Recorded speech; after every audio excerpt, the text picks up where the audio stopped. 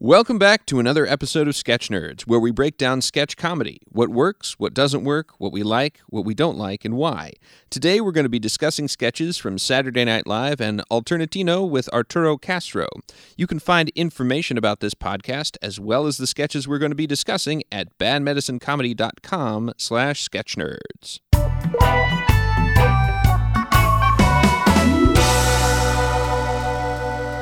Joining me, as always, are Elizabeth E.K. Kemp.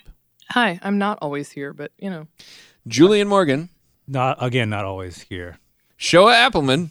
Hello, welcome. Good to see you again. I just want to make this clear. Shoa is also not always here for those of you listening at home. And there's continuity issues here. I just don't want anyone are we gonna keep doing this? Yeah, Okay. That's fine. Let's keep going. All right. Let's just misrepresent the structure of the podcast. And our guest, Amy Vanson Brick Penguin. Amy, welcome to the show. Hello, I'm delighted to be here. I'm very glad because this is we're throwing you in the deep end on this one. It's been a interesting beginning. Okay, good. I'm glad. So Wait, in the event that Isaiah does elect to edit out the first 20 minutes of recording, we should probably just list some of the topics that we worked through to give some of Amy's intro some context. And whet their appetites for our eventual Patreon feed? Yes. Okay, great. We talked about Gallagher 2. Right? We talked about EK having to poop. Mm-hmm. Maybe having to poop. That was the whole debate. That was a whole debate, and there were some socio-political and race issues discussed as well. So that's what we have in that 20 minutes of footage that you can't hear unless you give us money. But And also, is Carrot Top still jacked? oh yeah, it's Oh, great. yeah, I wasn't okay. even sure That he was hasn't still been answered, alive. so. I wasn't even concerned about the muscle tone issue. That seems like a guy who could like OD in a basement. Well, Like, you do Right. lose muscle tone when you're dead, EK. So I That's think true. it's all connected. cool. Good science fact. Yes. But Amy, He left a jacked corpse. Amy, before anything else happens, why don't you tell us a little bit about your experience with comedy and how you came to sketch? Quite a visual. Let's see. I was just thinking like the pallbearers couldn't lift him. They had to get some Very bodybuilders. special episode. They had to get the pallbearer, the wrestler. Okay. Yeah. They got Gallagher 2 in there. Yeah. And he's jacked too for some reason. Is he? No. Is it? Oh. I don't even know No, who he's he not. is. He's not. Was Gallagher jacked? No. Oh, okay. He was. I mean, you He can't was. be was weak super and cut, lift yeah. a Orlando. mallet that size. Okay, maybe the mallet. He had some pretty good arms and shoulders from lifting the mallet. Okay. Yeah, All right. We'll leave it there. we will Okay. because this is not. We're not talking about stand up. We're not. That's for a different podcast that I'm going to start after this one. Let's see. So I actually just got into comedy, like sketch and improv and stuff after college. So I always loved sketch comedy growing up, and I watched SNL, and I was super into British comedies, but I just never thought about doing it. I was a big fan. And so after college, I moved back to DC, or I moved to DC, and then a couple years after that, I decided, I don't even know why, to take an improv class. And I didn't really like it. And then I really wanted to take a sketch writing class, but they didn't offer any in DC at this point. You can see how long ago this was. I'm old. And then I think about a year later, WIT, Washington Improv Theater, they offered their first sketch writing class. And it was Murphy McHugh and Tara Marr who taught it. And so I took both of those classes. And that was like the first sketch writing class. And I was super excited about it. And I loved it. And then that is when Brick Penguin, the sketch group that I'm in, formed. They had their first show, and they were looking for new members. And Murphy McHugh, who was teaching the sketch writing class that I was taking, asked if I wanted to read in for one of the rehearsals, and I did. And then they never asked me to leave, and that was 9 years ago, and I'm still in the group. So it worked out, and it's been awesome. And yeah, so I've been doing that. And then a couple years ago, started doing storytelling, like comedic storytelling. Oh, so. okay. Have you done any Perfect Liars Club? I have. Okay. That's my favorite storytelling event that I've done in DC. Oh, What is very Perfect cool. Liars Club? If I remember, because I have yet to go see one. Shame on me. But it's you know what? I'm not even going to say because Believable. I haven't been there. And Amy, you participated, so why don't you tell us? Okay, so it's a storytelling show where so it's programmed. It's the host selects 4 storytellers, and 3 of the storytellers are telling a true story, just a from their lives, and then one is telling a lie. And the audience doesn't know who it is, who's telling the lie. And so you hear all the stories, and then after the intermission, everyone interrogates the storytellers to try to figure out who the liar is, and then they all vote. And then they find out if the liar was a perfect liar or if they were found out to be the liar in the group. So it's an awesome show. Last year, I was the liar. I had told a few true stories before, but I was telling a lie. It was last November, and the story was about my mom being a pedigree cat breeder. And she was like breeding these Norwegian forest cats, and we would go to these cat shows together, and it was awesome. It was like totally the life that I wish I had lived. And I duped everybody. Nice. So it was very exciting. That must have been more fun than telling the truth. It was a lot more fun. That's cool. Do you get to write your own lie? Yeah, or? so you have to write your own lie. Okay. And so it can be like, I think it's sort of like the rule is, like 5% true, 95% a lie. So you can, you could base it on, I had a cat growing up, but then the rest has to be like a lie. So Gotcha. yeah. So Going back to Brick Penguin for a second, how do you guys? You've been around long enough that you've cycled through some new members. How do you guys recruit? How do you audition? How do you find talent in DC? Well, we don't really have a process, which maybe is part of the problem. So we just, I think most of the group members that we've had have come from classes that people in our group have taught, so sketch writing classes or improv classes or that kind of thing. And yeah, so we've just kind of pulled from that pool of people. And it's kind of worked out. We've had a few people who have like moved to DC who have sketch writing experience and express interest in, playing into a show. And we kind of did that. And if it works, in terms of experience-wise and just sort of like group dynamics, then we'll have that person continue with the group. So, but yeah, we've had a lot of group members over the years. And I think right now it's just Murphy and I who are sort of the founding members of the group. I actually came in after they had their first show. So Murphy's really the only founding member left. Yeah, we probably had maybe like 13 to 20 people over like that 9-year period who have kind of played in and come and gone. But yeah, I think one of the reasons like I really enjoy the group so much is the people, like just the friendships we have in the group. And I think we would just work really well together. And that's just made it really fun to do and continue to do after all these years. So yeah, that's one thing I always wondered because you guys, the core members were there for a long time. Mm-hmm, yeah. And so like I'm always interested in. I kind of ask this for every group that has that like longevity. Also, you were like really the main and really the only sketch comedy element in DC for a long time. So how did you keep a group together? Like the core members, how do you keep them all together? And when you recruit new members, obviously people fall off because sketch writing and sketch rehearsal and stuff like that. Sketch is really hard to do. Yep. We've been together for a while, and it just amazes me how because I don't have the answer. Me neither. I don't know why people stay, but they do. Yeah, I think we all just really enjoy it. I think everyone in the group has just been very dedicated and a really hard worker. And I think our big thing is doing live shows. Like we do lots of live shows. We love doing live shows. We've obviously done some videos too, but I think like our real strength is in our live shows. And so it's finding people who are just, super excited about writing and performing. Yeah, it's just, I think we've gotten lucky with people that have, been willing to commit, the time. I think we all know that that's always like a thing. It's just like committing the time and doing it and then getting super excited about performing. So yeah, that's an interesting, a little bit of an interesting contrast. Bad Medicine's more like an amoeba or the Borg. They just sort of find something they like and then take it over, and then you're in the group, and that's it. That's how I recruited Seth. Pretty much. Yeah, found him in a basement. I was like, you seem talented. You're going to be in our sketch group now. And then he was. And now the only reason I stay is because Showa occasionally hosts our board meetings at her house, and we get Bonchon. And ooh, I love Bonchon. Yeah, it's a pretty good scene over there.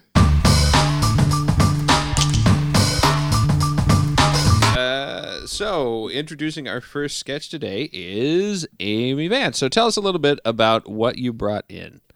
Sure. So I brought in The Falconer Time Machine, and it's by a little show called Saturday Night Live.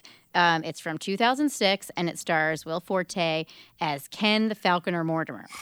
Yes. It's amazing. So this particular sketch was actually the last in a series of 9 reoccurring sketches that ran from 2002 to 2006, and they all starred Forte as a former ad executive from Baltimore who left his career and wife, moved into the forest, and assumed the identity of the Falconer, alongside his companion, Donald the Falcon. And the sketch was written and created by Leo Allen. Okay, well, let's cut to a clip. I don't know. What do you get when you cross a monkey with a nun? Donald, I should wash your beak out with soap. You dirty bird. You dirty, funny bird. Oh, Donald, thank God you're alive. The hunter's bullets have not yet pierced your heart. Who are you? I am Ken the Falconer Mortimer. But that's impossible. I am Ken the Falconer Mortimer. Today, the impossible becomes the possible. Okay, first question. Why don't we go with this? Why was a time travel sketch arguably the standout sketch in the recurring series? That is my question, too. I was trying to figure that out. So I just, like, a little bit of just background on the sketch. So I went back and I watched all the other sketches, which are hilarious, and I definitely recommend doing that. They all have, like, a similar structure, but it's not... They flipped the premise for this last sketch, the time travel sketch. So in all the other sketches, it's, you know, the opening sequence is the same. There's some like witty banter between the Falconer and Donald the Falcon, and then some kind of peril befalls the Falconer, and Donald is sent out to save him. But he gets distracted on his journey, and he, in the modern world, and he usually engages in like, you know, sexual escapades or drugs or like, you know, he indulges a little bit too lavishly before he remembers that he has to save the Falconer, and he flies back and he saves him, and then the Falconer forgives him. So that's kind of like how all the other sketches go. And this one is different because it flips the premise, because this time Donald is the one in peril and the Falconer has to save him. I have a couple ideas of why this might be the most renowned sort of this reoccurring series. I mean, I do think that the time travel motif actually has a lot to do with it, because people love time travel. They love it. I agree with that. I love time travel, and I'm a person, so yeah. Yeah, so I think that is probably one of the reasons. I think that unlike the other sketches, this has like this awesome group game heightening that happens that includes, I think, every cast member of SNL, which is awesome. And it's just like a lot, it's just very like a lot of wacky, absurd heightening that I think is sort of like a hallmark of Forte's best sense of humor. But you don't get that in the other Falconer sketches. So you get other great things. You get Donald, you know, anthropomorphizing this wacky Falcon doing human stuff. But I mean, yeah, it's not time travel. I think like everyone wants to see every member of SNL. Yeah, and you have all these just like silly sort of non sequiturs with the like the Mud Hut time travel machine, like that kind of stuff's thrown in. So you just have a lot of like wacky elements that kind of work together that I think make this stand out more than the others. I was just thinking about the practicalities of doing this in a weekly sketch show. The costume department, the wig and costume department must have been worked tirelessly to produce that many exact wigs and exact sets of clothing. But it's not exact, which is part of what made it funny, is that it gets less and less exact with every iteration of the group, and it just becomes like, we just found this wig in the back, and we just put it on Kenan Thompson, and that was how it was going to go. Yeah, Amy Poehler's beard is definitely like it's not like congruent with the other beards at the beginning. No. Yeah, it's very gray. You said before that you think maybe Rachel Dratch was the best. I think I thought it was Amy Poehler. Yeah, I kind of. Yeah. I mean, Amy Poehler, I think, had the best voice. So I figured out today, I think that, I don't know if you remember this scene from The Wizard of Oz when they go to Munchkinland, and there's the mayor of the town who has this like proclamation that he delivers. Anyway, I'm pretty sure that her voice was based on the mayor of Munchkinland. Nice. Anyway. But it is very funny. But I just like Rachel Dratch because she has like the craziest eyes. Craziest That's eyes in the true. business. Yeah. And I just love her. But yeah, Amy Poehler was excellent as well. I actually have another question off topic. Well, not off topic, but a real tangent. So, which came first, the Falcon or the sketch The Falconer? Do you think somebody was inspired to write this because somewhere in the SNL rooms they just had this random stuffed falcon? Or do you think somebody had this great idea and made someone go out and get a random stuffed falcon? I don't know. Like That's if a it's great question. if the idea came from Will Forte or Leo Allen, like I don't know where the character came from. I mean, Leo Allen is one of my favorite comedians. Like I still to this day remember seeing he was part of some comedy duo. Yeah, it was like Slavnik or something with Slovnik. It was like Yeah. him and that, yeah. But they had this phenomenal special on Comedy Central where there was this bit about a guy pulling a raw turkey out of a backpack, and he just sort of like he almost approaches the other guy like he's a drug dealer. So he's like, hey man, you want to slap a turkey? And then he's like, like a straight man reaction. Then he's like, no, just slap it. Just slap the turkey. and then it ends basically with this guy just like pummeling this raw turkey. And anyway, I don't And know. then there's a ham. I did actually watch this last night because I was like, I want to see what else he's written. Oh, God. And then there's the ham. The ham Yeah. comes out. The other guy is a ham, and they're slapping the ham, and You want to it slap was a ham? horrifying. All right. Anyway, that's totally off topic. But the point, like, to your question about like where did it come from? I mean, he certainly has a knack for the absurd. There's also a time travel sketch in that special as well, I think. But I mean, Will Forte also just does phenomenal character sketches on SNL. Yeah. I mean, I don't know. I feel like the Falcon Donald, as I will refer to him as Donald. That's his Oh, name. Donald. It's just I love that you can see all the strings attached to Oh, him. yeah. Like that Oh, is one of yeah, my yeah. favorite things about it. And they always do it like in a few of the other sketches, they like zoom in on his face, on his eyes, which like there's nothing to zoom in on because it's just like his eyes that don't Dead move. Two glass plastic. beads, yeah. But it's like such a like a crappy, shabby prop Yeah. falcon. Yep. So I don't know. I feel like it might have just been something that like someone tripped over Right. backstage, and they're like, "We're doing this." Yeah. Yeah, it was the props were definitely the star of the sketch for me. Like the time machine too had me laughing. Where Yeah. just this pile of people inside this tiny time machine.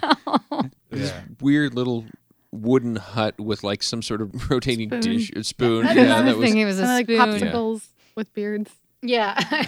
And then they have like when there's more of them in it, they like kind of like have them laying on top of each other. Yeah. Like Yeah. that was all a the lot. details are great. Speaking of details, okay. So this is clearly absurdist comedy. The detail and the level of detail, do you think that contributed to making this sketch work? I do. I think because you're like I was kind of thinking about this before. You're starting off crazy. Yeah. And people who, even if you didn't really watch the other, sketches in the series, I mean, you're starting off with this ridiculous falcon making a joke, a dirty joke about a monkey and a nut. So you need, in order to heighten successfully, like you need more than just, verbal jokes. I mean, you need a lot more to like really kind of build that world and keep the audience interest. I mean, one of the things I like about this sketch is like every time I go back and watch it, I find like one other thing in it that I like really love. Nice. I went back and watched it today, and there was a joke that I think like Kevin Spacey delivers at one point when they're going back through time and they're trying to warn Donald and the Falconer.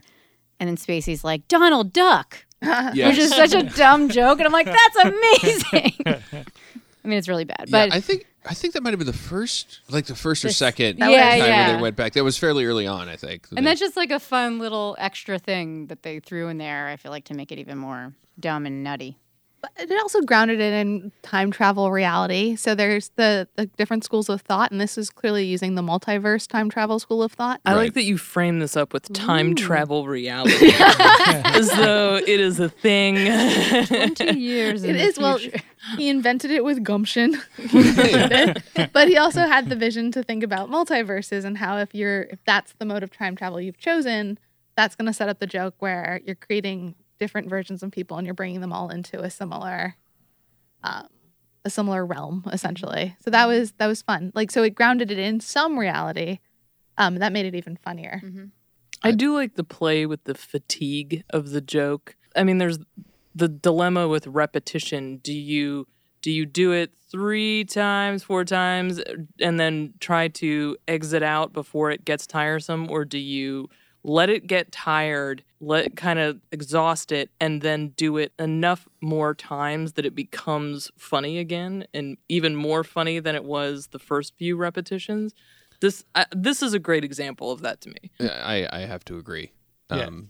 I thought the repetition is great because it added another element, and it added the unison element. Oh, right? I love that. Where it wasn't just, okay, they're going to come out and they're going to do the same thing. It's, are all of these people going to be able to say these lines in unison while doing the Falconer voice?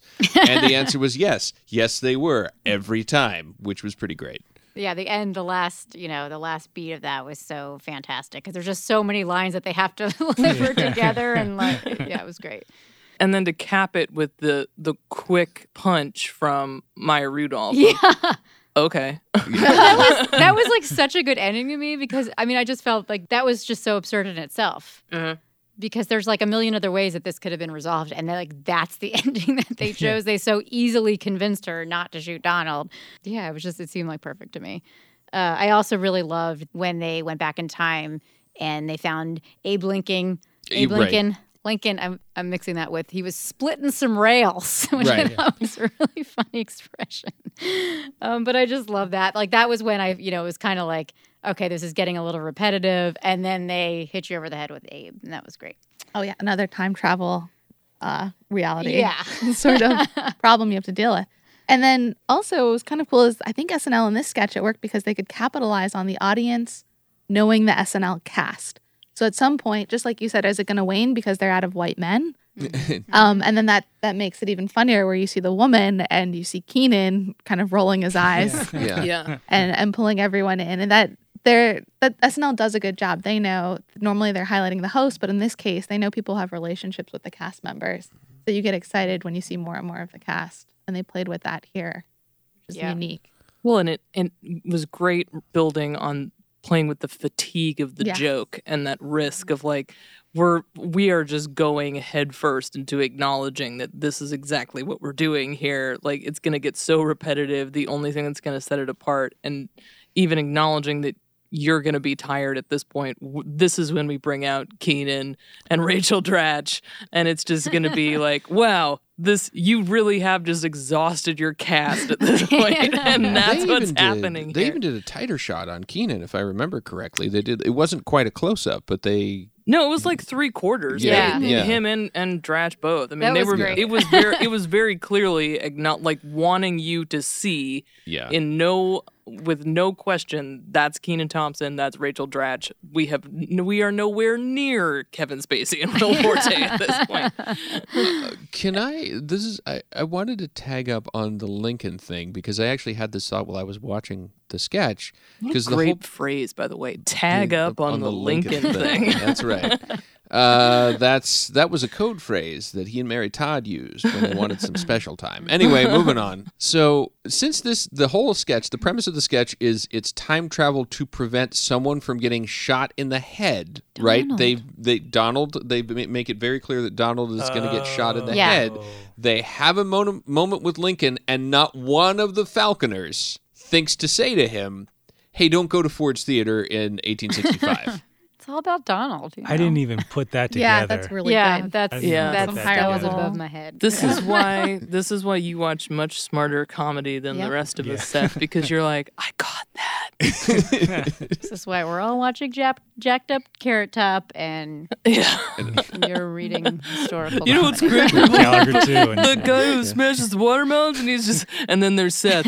But did you notice the subtle differences between Gallagher 1 and Gallagher 2? No, I was slightly disappointed because I was waiting for just one of the Falconers to run back in the shot really quick and say something and then run back out. It didn't happen, and I was like, I kind of wanted that. Because the Lincoln thing didn't land for me, and it sounded like it didn't land for the audience either. I thought it was just a break, just a time travel thing. I thought it'd been funny if they brought Lincoln with them. That would have been. Oh yeah, that would have been. I feel like I imagined it in a dream that Lincoln was in the mud hut when they were the time machine. I guess I did. I was just like, I had it in my head. I was like, oh, he's in there. He's in there. They made a little stick figure for Lincoln, and he's in there, but he wasn't when I went back and watched it. So it must have been a dream. That actually would have been great. I mean, don't get me wrong. The Falconer's speech was heartfelt, but can you imagine Abe Lincoln coming out and giving a speech on like the importance of not like breaking up a friendship or something like that by killing one of them? See, I know it's making me wonder. Did they? Because I like the Abe thing. I mean, I just, going back in time, like, what historical figure would you have lunch with? It's just like when I think of time travel, I think of like those historical figures. But I wonder if they put him in it, if they used Abe as, for the reasons that you pointed out, because they wanted to allude to him, also being shot, and they just never sort of like did anything with the joke. They just wanted to sort of like leave that for the audience who might get it or something. Or maybe they didn't think of that at all. I don't know. There's also another reason, and this is so weird, but I just thought of this. I'm probably just making this up. But another reason to use Lincoln is that he's far back enough to be believable as an overcompensation while still being funny. I thought that's more what it was. Because do we know for certain that Donald is shot in the head? Yes. I don't think we know at that point, but at the end of the episode, they have references to Donald not getting shot in his head. Well, I think you see him get shot in the head. I think one of the times. Head explode or something. Yeah. Multiple times you see him. It's always a headshot. Okay. I couldn't remember. Yeah, but I just thought that was because he overcompensated by a matter of 140 years, or more than that, because Lincoln was clearly not president at that time, so like 150, 160 He's just out there splitting rails. Yeah. Which I've never heard of a log referred to as a rail. Is it okay to say something nice about Kevin Spacey? Yeah. I don't know that it's okay, but if you want to, EK, I won't stop you. Let me couch it in the context of before we knew. He was not guilty. One of the things I appreciated about this sketch was the person who was hosting's willingness to be a part of the crowd and disappear, like not necessarily be like sucking up all the air in the sketch, but literally blending into the cast and the group, like allowing that group dynamic and that premise of the sketch to win the day, as opposed to just wanting to have it be like a self-promotion opportunity. Yeah. It was just a really nice, seamless performance and a very generous performance that sometimes you don't get as much on SNL anymore. Yeah. It's really well put. Yeah, very well put. I would totally agree. I was thinking that too, because I didn't realize it was Kevin Spacey. I had to go back and like figure out who the host was, because he wasn't like calling himself out at all. So I thought that was kind of interesting too.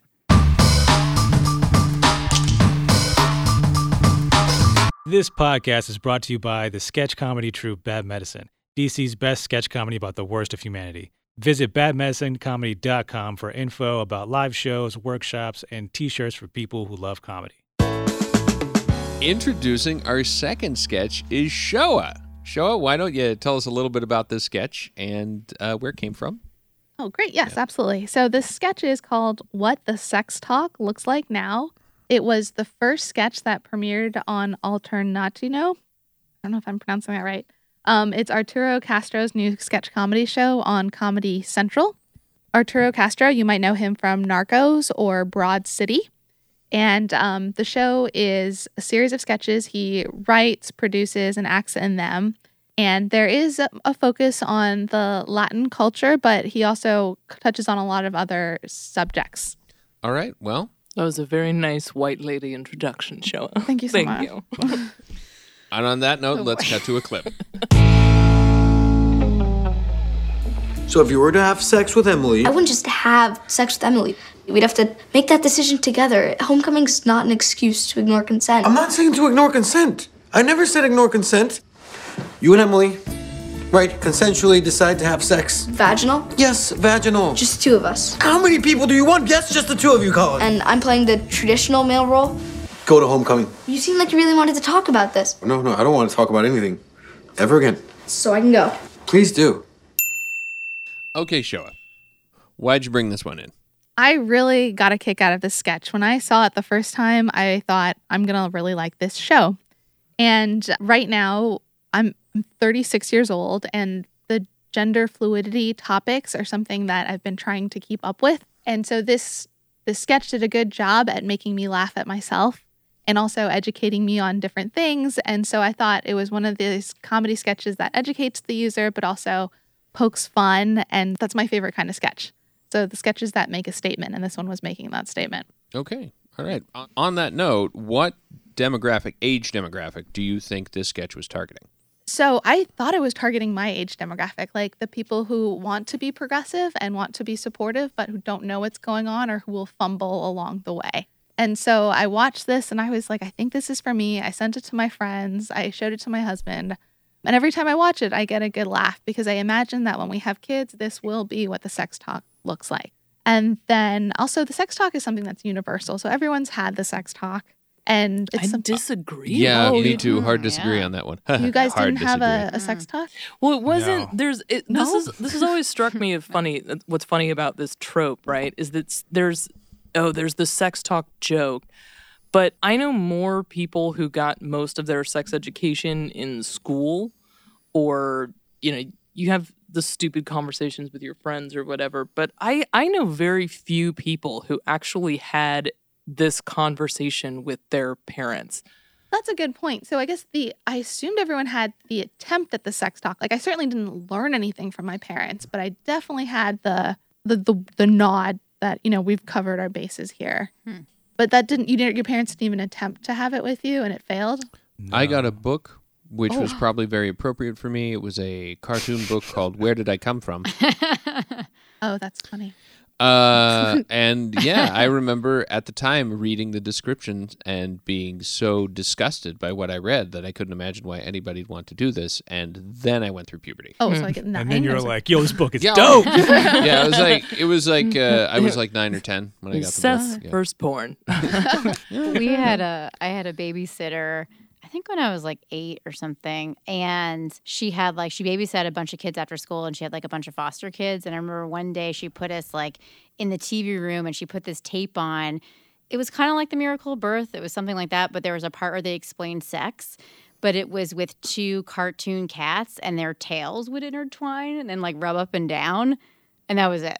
That was that. That was that. That is Which not is how sex kind of works. adorable. There's an old Simpsons episode where they show them like a 70s video with 2 cartoon rabbits, and I think Ooh. maybe that's what that is a reference to now. But Yeah. yes, I never saw that video. And there's a lot. Yeah. I wasn't as confused as you think I would be because Anyway, of that. yeah. And then I there were mean, the jerky boys. It is fascinating though that even just listening to us talk about it, like there are some people who definitely had that experience and a lot of others who didn't, but somehow that trope, that setup still resonates and is still immediately clear to people, like what the tension is or what the nature of the conversation is going to be. I don't know. It's kind of fascinating that we all just accept that as something that we can play with. It's almost like a type of sketch in and of itself. Yeah, if I may, I think it's because of the absolute flat-out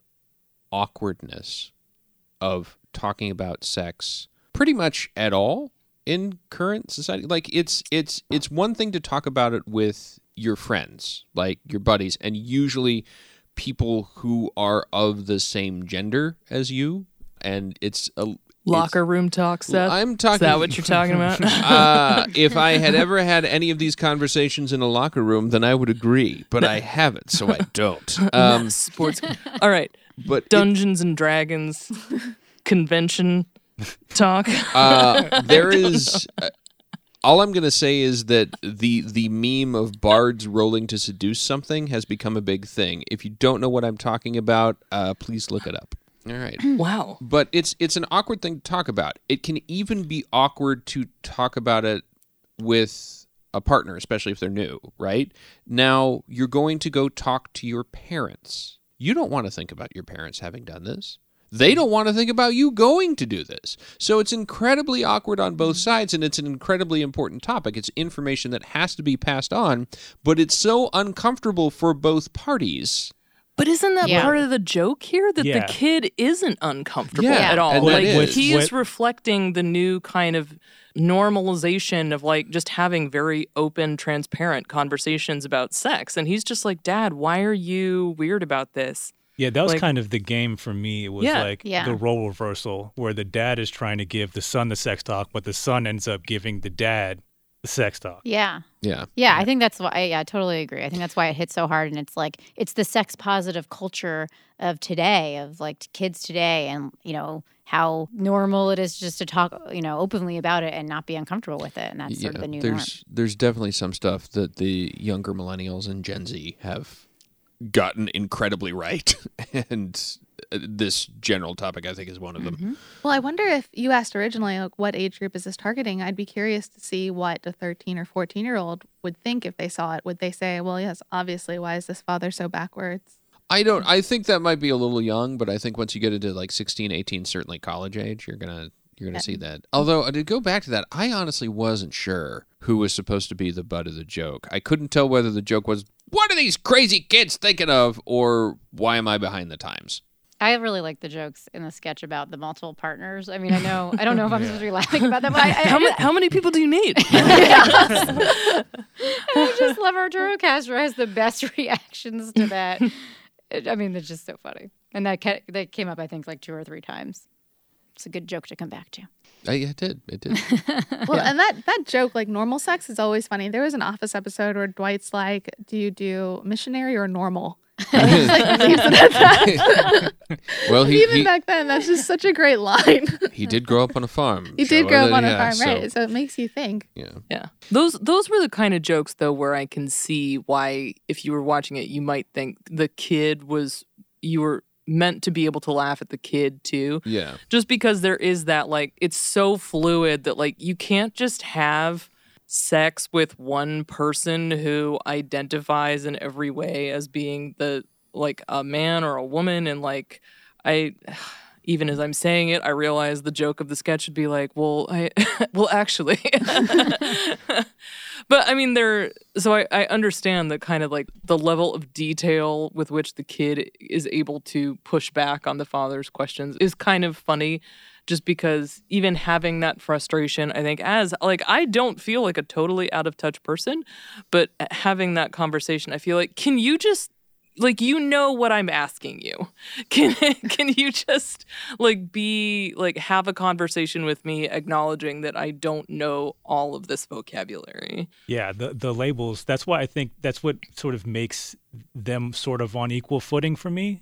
At first there's the power dynamic that's at play where like the dad is teaching the son, then the role reversal where the son is teaching the dad, but then they kind of get at a sort of like a stalemate one where they're kind of both, to me, the butt of the joke, where it's like the dad's asking, hey, so are you into women? And he's like, what is it? I can't remember what he says. He says like, For now. he's like, young. He's like, I'm young. still Yeah. young. And he's like, okay, is Stacy or whatever a woman?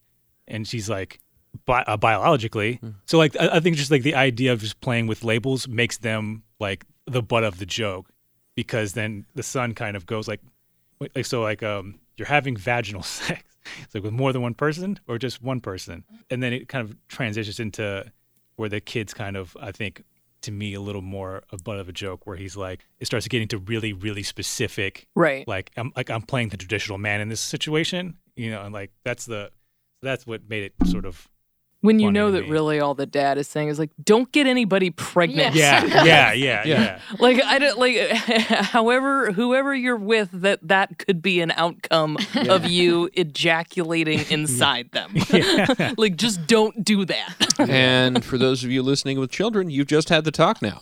Yeah, that's how babies happen. So it's not cattails. They may be in it too. I don't know. Just don't put your dick in stuff. How about this? Something we haven't discussed is that the kid appears to be of age to actually have this conversation. Like, I could not tell how old that actor was, but I mean, 14 at an absolute max seems about right. I was confused too because he was talking about going to homecoming, and I'm like, I'm pretty sure you don't go to homecoming unless you're in high school. Yeah. But he looked so young to me. To me, he looked like middle school. Yeah, exactly. Definitely Like not high school. might have I don't been know. Yeah, well, that was. I don't know. Things are getting. But have you seen different like today. 14-year-olds recently? No, I 13-year-olds? don't. I don't usually look at 14-year-olds. EK. Why? Well, the boys look young, but the women. Very special episode. I'm sorry, that was cheap. You know goddamn well that there are people who are 13 and 14-year-old who are just out there walking around on the street. You don't have to be a creeper about it to see them. That is a very fair point, and I withdraw my cheap shot. Oh, look at them all the time. No. God, this is believe that. But yeah, that kid just looked definitely middle school age, Yeah. like definitely young. But Yeah. the other thing is, I could also see somebody having decided, you know what's a great idea? Homecoming. Why don't we do that in junior high now or something like that? I thought some middle schools did do homecoming. Mm. I don't know. We had like some dance, but it wasn't home. Sadie Hawkins? It was a long time ago. Oh, for me too. I don't remember. I don't think I Well, I was. feel like you could still get like there are actors that are like They 25 wouldn't call it a that- Sadie but Hawkins they dance play anymore. high school That's characters. true. Yeah. Yeah. So I mean, you could have got someone like that. I don't know. Well, and his looking so young added to the humor. Because if he looked like a teenager, you'd think, oh, this kid gets a lot of action. But really, this was like a dorky looking 14-year-old Yeah. who also seemed to get a lot of action. Well, Yeah. no. I thought part of the joke was that he was young enough looking that he probably had not actually had any experiences yet that would actually like be considered substantive sexual experiences, even on the spectrum with which he is familiar and knowledgeable, but that he has all of this information and knowledge in advance. That works too. Yeah. He's listened to a lot of podcasts. Yeah. Yes. Sex positive podcasts. Definitely not this one. No. Not gonna learn. Not gonna learn Yeah, too much. just about, don't put your dick in stuff. that's how bad medicine talks about sex. the abstinent sketch comedy group. Right. Yeah. I've heard We're that. an abstinence only sketch comedy Yes, group. I- Please, That just is- don't do it. We say as Showa is pregnant across the table from us. She's a cautionary tale. Yes, this. Someone put their dick in Showa. Oh, okay. This is getting uncomfortably personal, and I'm not even Showa. And it was her husband. Okay, that's slightly better, I think. Yeah. Well, to add I mean, this has happened. We have had intercourse, but because I did IVF, like technically, could have done it without a dick in me. Oh. True. Oh. So our kid never has to think about us having intercourse. Wow. We just got well actually'd by Showa about how But, pregnancy happened. My God, this was a really informative podcast. I just Welcome went to our new podcast, The People I've Fucked. No, it's not about the That's- fucking. You just missed the point, Seth. It's consistent with our abstinence policy. Yes. Yeah. There's Yeah, a she was range of just trying ways to get pregnant. Abide by There's the a policy. podcast called The Men I've Fucked or something like that. Oh. And I was riffing a little on the That's title. Brick Penguin's podcast. Yeah, Oh. there we go. Wait, was it? Never mind. We can talk about how IVF works in ours. Like, I only understand the very basic contours of it, but Yes. You can do it without a penis. there were cups involved, though, right? Like, There's cups and there's semen, but Yeah. like nothing, like the penis doesn't go in. did he private. ever tell you what he watched while he was? doing it? I Yeah. imagine it was just like visions of me reciting sketches to him. Like I'm sure that's it. This podcast, this very podcast. My favorite is the You say that now, but that's going to be for the $100 and up subscribers on our Patreon. And it's a very particular fetish, and we will cater to it. The Showa fetish? The Joe's comedy person fetish. reading sketch comedy to you. But you've got to read it like Oh this. God, I can't imagine gotta read the anything stage that would directions, be a too. better erection preventative than most sketch comedy. It's true. I try to work jokes into our lovemaking, and he's like, "Please be quiet." It's like, well, I've gone soft. This is why we need IVF. But as long as I'm getting a laugh, I don't even care. You know, I'm like, yes, but the joke was good. We can't have children, but God damn it, I got the laugh. At the risk of playing into this, you know what? I'm not just- even going to say anything now. He just All right. comes in. It's like he's like Showa bursts in the door. Showa, did you know we didn't have to put my penis in to get pregnant? Your whole sex life has been a bit. Oh God, that's wonderful. He doesn't listen to this show, and one day he will. He keeps telling me he's going to. He's going to be This is very not the episode surprised to when he gets to start. this episode. Ugh. We haven't said his name or anything. No, and we are not going to. We are not going to say his name. We did not consent. We did not get his consent to talk about his sex life on our show. On a podcast. Bad. It's robust. It's good. Time for final thoughts. Oh, shit. Amy, as the guest, can you come up with a rating system so we can rate these sketches? I can. And my rating system is Donald the Falcon's dirty jokes. Ooh, okay. All right. And I know he only told one dirty joke in the time travel sketch, but every other sketch he tells more dirty jokes. So he tells a lot of dirty jokes. He's a dirty bird. By the way, just that, I believe that phrase, dirty bird, was used frequently in Stephen King's Misery, I think. Annie Wilkes, the antagonist, referred to people and things as dirty birds quite a bit. Is that where the phrase originated? No, he picked it up. He picks up slang and then just shoves it in his books and whatnot, so people say some really weird stuff. But what's his deal? He's very rich and very successful. That's his deal. Yeah, but I mean, other than that. He's also weird and read a lot of H.P. Lovecraft growing up. Okay. He's a dirty bird. Yeah, I remember had a conversation where I said Stephen King sucks, actually. Like, he's just not that good as a writer. Here on Sketch Nerds. Wow. And then Dissing everyone Stephen jumped King. down my throat. Yeah, and everyone jumped down my throat. I want to say it was you and Andy. Well, Julie and I want to take this conversation off mic because apparently we've had it before. But we could talk about which Stephen King you read and why some of his stuff is good and why some of his stuff is just plain weird. And why your opinions are wrong. And why your opinions are wrong. Just kidding. But wait, I mean, I do like which him a lot. book in particular, I guess I'm curious, like, if you look at just the books and the writing, or the books and the writing, like, in contrast to the movies that most oftentimes follow from his So, books. like, it, I think, was a good example where it's just the book was a meandering, like, I don't know, clusterfuck, and so was the movie. You okay, might say I have it was very clownish. specific problems with it, but that is not one of them. Okay. Okay. All right. But why don't we get back to the rating system? Cool. Wow. I like how we've all read this 1,000-page book. And already I talking about have story. didn't never get through read it. it or Oh. seen either of the movies Oh all my the God. way through. Oh, okay. I didn't get like through it. And the movies I got through somehow, but it was... It just made me afraid of gutters. Yeah. Yeah, that's fair. Oh, And there that was a- like, I thought that Drains, that for me gutters. was the key takeaway from that whole thing. There Like, was I a- know he's like a demon in the gutter and their bodies Oh, yeah, like he's a real floating demon in the around and gutter. everything. Spoiler. But like, really, key takeaway there, don't go sticking your arms in gutters. I read That it. was actually... Bottom pretty line. good. That was a good... I want to say I That was a read scary it when I was 13, and there was an open air drainage system that we used to call the wash, which I would frequently use as a shortcut on my way home. That was an interesting time.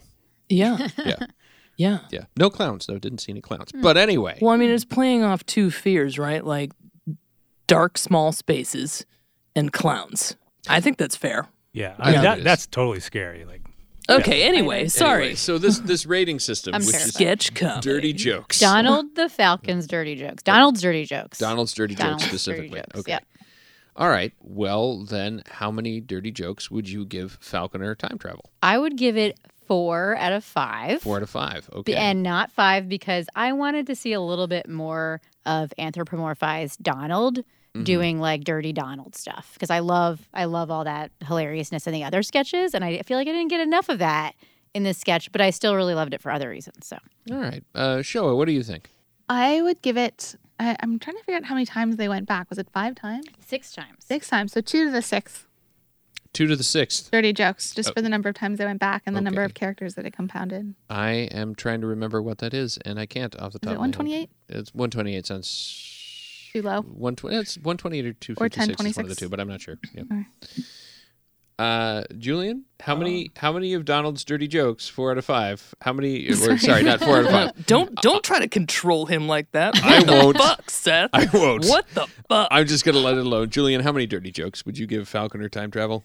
whenever I'm watching like a group or a show or something, I love where everyone in the cast is on stage at the same time. That's just so fun for me as an audience person, and also just like as an actor too. If I'm in a scene with like everyone, that's so much fun. So that's like the main draw for me. And then the Abraham Lincoln that sort of opened my eyes for that joke.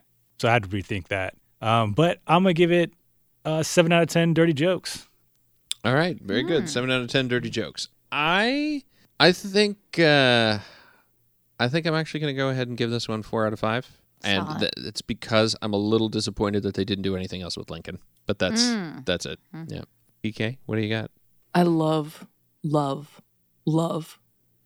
Forte. He's fantastic. I love Last Man on Earth. I just basically, like, he is one of the few people where if I could, like, just set up surveillance equipment and just follow someone around in every moment of their lives just to see what they're doing, like, it would be Will Forte, but in, like, a totally not creepy way. That can be arranged. Yeah, we'll figure it out. We're almost there with social media. Love falcons. It is one of my dreams to just, be in the desert with a falcon and then just like set it free for a moment and then have it come back to me and be like, yes, I have falconed. By definition. I don't even know if that's how you would describe it, but it's just like, God, fucking falcons. They're great birds of prey. Top arguably the best bird of prey. Really? And so, you want what? You want to like introduce a condor into this? Or? I was going to say a red-tailed hawk. No, not better than a Or falcon. a kestrel. No. Okay, well, we'll better. talk about Come that on, better than like a peregrine. No. Was this a Persian falcon? Do we know? That's what it looked the like. Genus? I don't know. I would identify it as a taxidermied falcon. That might just be me. Unfamiliar with. But it was supposed to be. In his mind, it was a real falcon. Right. So you combine Will Forte, a falcon. Right. Time travel. Yes. Leo Allen. Okay. And then some really great fake beards and fake wigs. Can I also just have, I know this is your thing, but can I also say, like, the fact that he was an advertising executive from Baltimore? Yeah. Right. Like, that's such a little nugget that is so weird and specific, and I love it. Anyway, that should get points. The fact that they managed to turn what was a very strange character sketch into this incredibly elaborate premise sketch is fantastic. So I'm going to give this sketch a Donald the Falcon joke so dirty that it gets Showa pregnant a second time. Wow. Wow. That is a potent joke. Yeah. I hope it's consensual. Yeah. We all do. Okay. So I don't know where that Consent, falls on the consent, spectrum of consent. consent or like sexual identity or gender identity, but I'm just saying, like, already confirmed that she likes to bring humor into the bedroom, so I think it's got to be. but I mean, this could be like almost an immaculate conception thing. Yeah. Like, it is a taxidermied falcon. Well, if it's a dirty joke, it'd be immaculate conception. Well, if her husband was reading the joke, was like, Showa is on the bed and okay, her husband Julian, we're sailing into dangerous just waters. reading the joke, not even. Wait, can you fully do the clothed. setup in like a sexy voice? No, like, no, Showa no. was sitting on the edge of the bed. No. They're both fully reading the clothed. transcript No, from we the can't. Will Forte time-traveling can't do this. falconer sketch. Persian falcon. That's a sequel to Fan Fiction, which is a sketch by Bad Medicine Comedy, whose podcast this is. Anyway. I do want to say that there was an episode or a sketch where there was an indecent proposal made to Donald, and he has pretty explicit relations with Jason Lee. I remember that one. Yeah. So Nice. go back and watch it. So, Showa, how many dirty jokes would you give what the sex talk looks like now? Oh, so the scale I'd like to use is terms. So in the sketch, they use the term FTX, and I didn't know what that was, so I had to go to a dictionary to look up the different terms, and there's one on Refinery 29. It's got 83 different definitions of different words and ways to identify. So out of 83 different currently potential gender descriptions, I would give it 80. I love this sketch. I've watched it 4 times. It makes me laugh every time. It's educational. It resonates. So I'd give it a lot. All right, that's 80 out of 83 terms. Pronouns. 80 out of 83 pronouns you can use to identify yourself. Julian, why don't you let me know how many terms you'd give what the sex talk looks like now? I think it's a really clever idea, and also it educated me as well because I'm so out of the loop with pronouns. So I'm gonna give it 75 pronouns. All right. 75 out of 83 pronouns. That's a solid score. Amy, what do you think? I don't think there was anything that I didn't like about the sketch. I really liked it a lot, and I feel like I normally don't like topical things or don't like them as much, but I really liked this. I thought it was so funny. I thought Arturo Castro was just awesome. His performance was hilarious. I love the music in it. I love the cutaways. So I would say, dare I say 83 out of 83? You can certainly dare. I'm going to say it. 83 out of 83. 83 out of 83 terms pronouns. on a list. All right. EK? It's super timely, very clever. Acting is great. Writing is great. But in the spirit of the sketch and the message that it's trying to communicate, I'm not going to put a label on it. And I'm not going to rate it. It's brave. Ooh. Yeah. I'm not going to assume that I understand enough about what this sketch wants to be or desires to be in the future to put a number on it. Oh, yeah. Who are we to judge this sketch? Who are we? Damn. I'm going to take really back good my word. Yeah. I'm so embarrassed. And Thank on that goodness. note, I'm just Yeah. not going to rate it. Yeah. So I'm Unrated. not going to rate it. And I think we all but no matter what happens, we're all going to vote for whoever the Democrat is. Yep. Even if it's fucking Joe Biden, I don't care. Yep. Thank you for joining us for another episode of Sketch Nerds. A special thanks to our guest, Amy Vance, for being a guest on today's show. Where can our listeners find you online? The best place is brickpenguin.com, and that's my sketch group, Brick Penguin. You can also find us on Instagram, Brick Penguin, and Twitter, Brick Penguin. Yeah, Brick Penguin. All right, so folks, if you want to find Amy, that is Brick Penguin. Go check out their stuff. So, fellow sketch nerd, please like, share, and subscribe. If you know of a great sketch we haven't discussed yet, please send it to us. We love getting suggestions. You can find out more about Sketch Nerds and Bad Medicine at badmedicinecomedy.com/sketchnerds, where you can also find links to the sketches that we discussed today. You can find this podcast and previous episodes wherever you get your podcasts. For Amy, Julian, EK, and Shoah, I'm Seth Alcorn, and thank you for listening to Sketch Nerds. This episode was produced by Isaiah Hedden and recorded in Washington, D.C. The closing music tracks were provided by SoundtrackForEverything.com. All clips in this podcast were used in compliance with the U.S. Copyrights Act Fair Use Exemption for criticism and commentary. The Sketch Nerds podcast is brought to you by the sketch comedy group Bad Medicine, DC's best sketch comedy about the worst of humanity. For showtimes, videos, and funny t-shirts, please visit badmedicinecomedy.com.